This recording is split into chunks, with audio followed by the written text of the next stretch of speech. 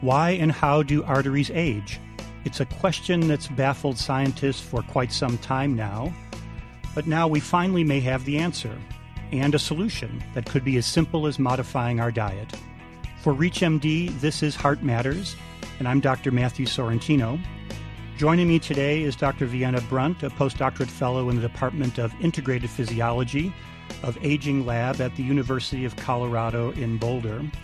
Dr. Brunt is the first author of a recent study in the journal Hypertension that explored how a compound produced in the gut called trimethylamine N-oxide can harm the endothelial lining of our arteries and increase the risk of heart disease with aging.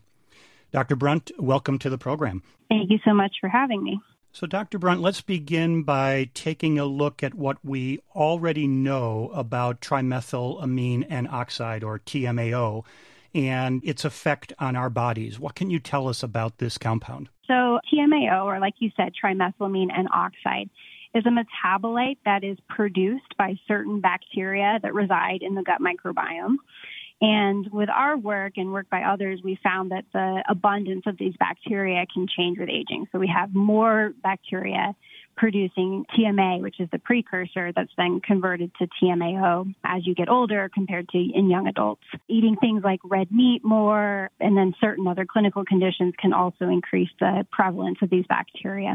So TMAO was first studied and discovered by a group at the Cleveland Clinic led by Stanley Hazen, and they found that higher levels of TMAO could directly induce the development of atherosclerotic plaques in mice that are prone to develop atherosclerosis. And they also found that if you prevented the production of TMAO in the gut by this compound, 3,3-dimethyl-1-butanol, you could prevent TMAO production, and then you could also prevent the production of plaques in these mice. And so that was the initial work that was done to identify TMAO as an important metabolite.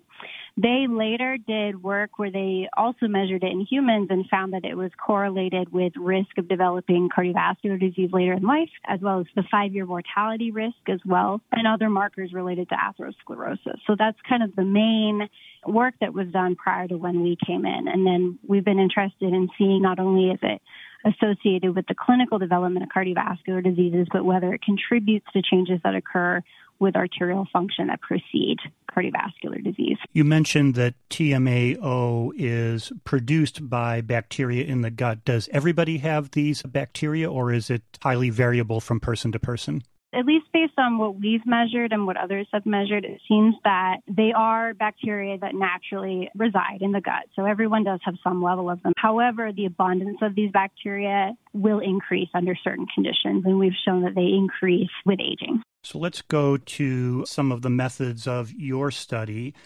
How can you determine the effects of TMAO on the vascular endothelium? What type of procedures did you do to determine how it affects our arteries?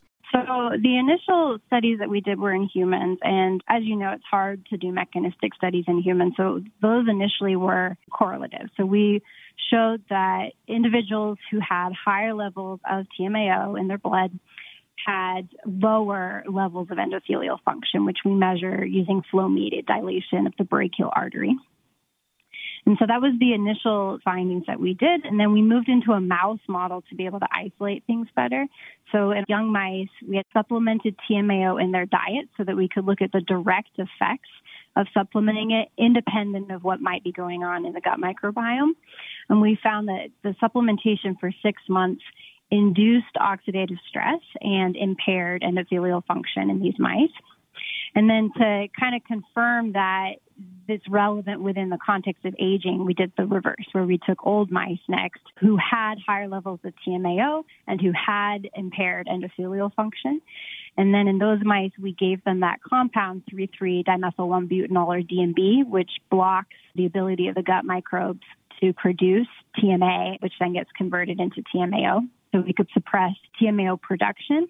And in these mice, we were able to reverse the endothelial dysfunction that they had. So let's move back to the human endothelial function. You said that you used flow-mediated dilatation studies.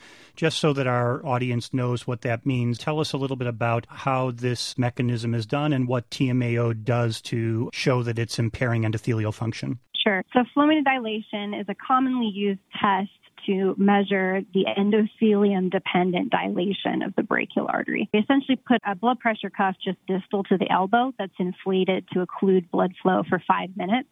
Then when we release the cuff, blood rushes back into the forearm, which creates a shear stress, or just from the higher velocity of the blood flow, creates a frictional stress on the brachial artery and stimulates nitric oxide-dependent dilation. And nitric oxide is a major vasodilator that is reduced as we get older and which contributes to the development of cardiovascular diseases. So this test we can use to look at how well the artery dilates. It's been used in a huge number of clinical studies and has been closely correlated with future risk of developing cardiovascular disease as well as risk of cardiovascular-related morbidity. And it's a predictive test to show if someone's at higher risk later on. And we use ultrasound to look at the brachial artery there. So our first initial experiments, we just correlated plasma levels of TMAO with how well the brachial artery dilated on this test. And then mechanistically, later on, we could also do a test where we give vitamin C, which is an antioxidant, and so scavenges superoxide and other reactive oxygen species, which all work in concert to impair the ability of the arteries to dilate. And so when we give the vitamin C in older adults, it makes it so that their artery will dilate more on this test, which is indicative that they had greater oxidative stress to begin with. But the older adults that had more TMAO circulating in their blood on this test had greater suppression of dilation by oxidative stress. So it's a way to mechanistically show that TMAO in the human subjects is driving greater oxidative stress and causing greater impairments in their endothelium-dependent dilation. For those just tuning in, this is Heart Matters on ReachMD. I'm Dr. Matthew Sorrentino, and today I'm speaking with Dr. Vienna Brunt, who's the first author of a recent study that explored the link between gut bacteria and the aging of our arteries. So if we can go back to what you found in your study, the higher doses of TMAO in older patients caused more endothelial dysfunction. And you said that by giving vitamin C, you were able to blunt that effect. So I guess the question is, can I just have a big glass of orange juice every day and prevent aging of my arteries? Good question. This comes up a lot in the aging literature because we know that oxidative stress is a major mechanism that contributes to decline in vascular health. However, the current literature looking at vitamin C supplementation is actually quite mixed. There have been clinical trials that have given vitamin C to older adults to try to improve artery function as well as other outcomes, and it does not seem to be as effective as one would think. And we believe that the main reason for this is that those reactive oxygen species that cause the oxidative stress, they're actually important signaling molecules that are also doing a whole bunch of other beneficial things in your body, so you might not want to block those at all times. We're trying to look what might be causing pathophysiological levels of oxidative stress. And so can we try to push that scale back to a more healthy balance of oxidants and antioxidants? And then in this case, we're looking towards the gut microbiome for a place to intervene. You mentioned that diet may influence the gut microbiome and influence the amount of TMAO that is produced by the gut bacteria. Are there certain things in our diets that have been linked to higher levels of TMAO? And if we just reduce those or eliminate those from the diet, could that help? Yeah, so TMAO, the precursors to it are choline and L-carnitine. L-carnitine is found predominantly in red meats, and then choline is found in meat, poultry, eggs, and dairy. And so it is possible that a diet that limits those things might lead to lower production of TMAO. And there have been studies that have shown that people who eat red meat for their entire lives have higher risk of atherosclerosis than vegetarians. And they think part of that is because they're producing more TMAO. However, you do want to be careful here because everything's in moderation, right? So you need to have choline in your diet in order for other processes to be maintained as you get older. The key is to keep it in moderation. So don't have such excessive choline that you're causing your gut microbes to produce excessive amounts of TMA and then TMAO. I think that's the key. So what are your next steps? You now know that there's a link between TMAO and endothelial dysfunction.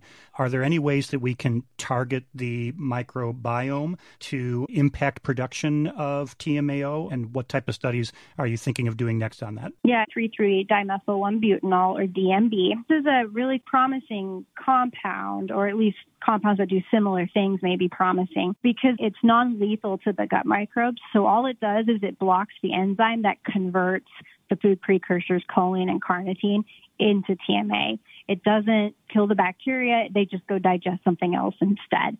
So you're able to very selectively just prevent that TMAO production. DMB currently has not been developed for use in humans, and we are not personally doing that development, but I am sure that others elsewhere in the world are, or at least developing compounds that can do similar things. So I think in the coming years, we'll be watching out for the development of those types of compounds, and then those could ideally be given as a dietary supplement that hopefully down the road someone could just take in addition to their healthy lifestyle and prevent some of these adverse effects with their arteries as they get older. As a final question, we know that antibiotics can certainly disrupt the microbiome in the gut. Are there any studies of antibiotics worsening or helping endothelial function due to TMAO? Yeah, so we actually did a study prior to this where we gave antibiotics short-term to old mice. And the premise behind this was that the old mice have a change in the composition of the microbiome as they get older, same as humans do. The idea was that by giving them the antibiotics, we could suppress those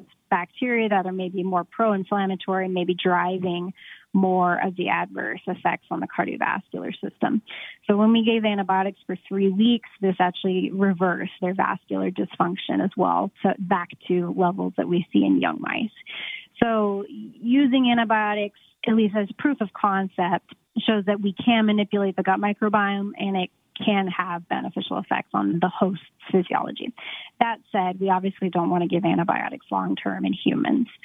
So we kind of see that as the proof of concept that manipulating certain communities of bacteria may be beneficial. There's obviously still a lot to do in terms of figuring out what types of compounds are going to affect certain communities of bacteria in a favorable way without adversely affecting other bacteria. That's the key that this field is going to need to focus on as we move forward and design these types of interventions. So I guess at this point, the best way to prevent aging of our arteries is all become vegetarians.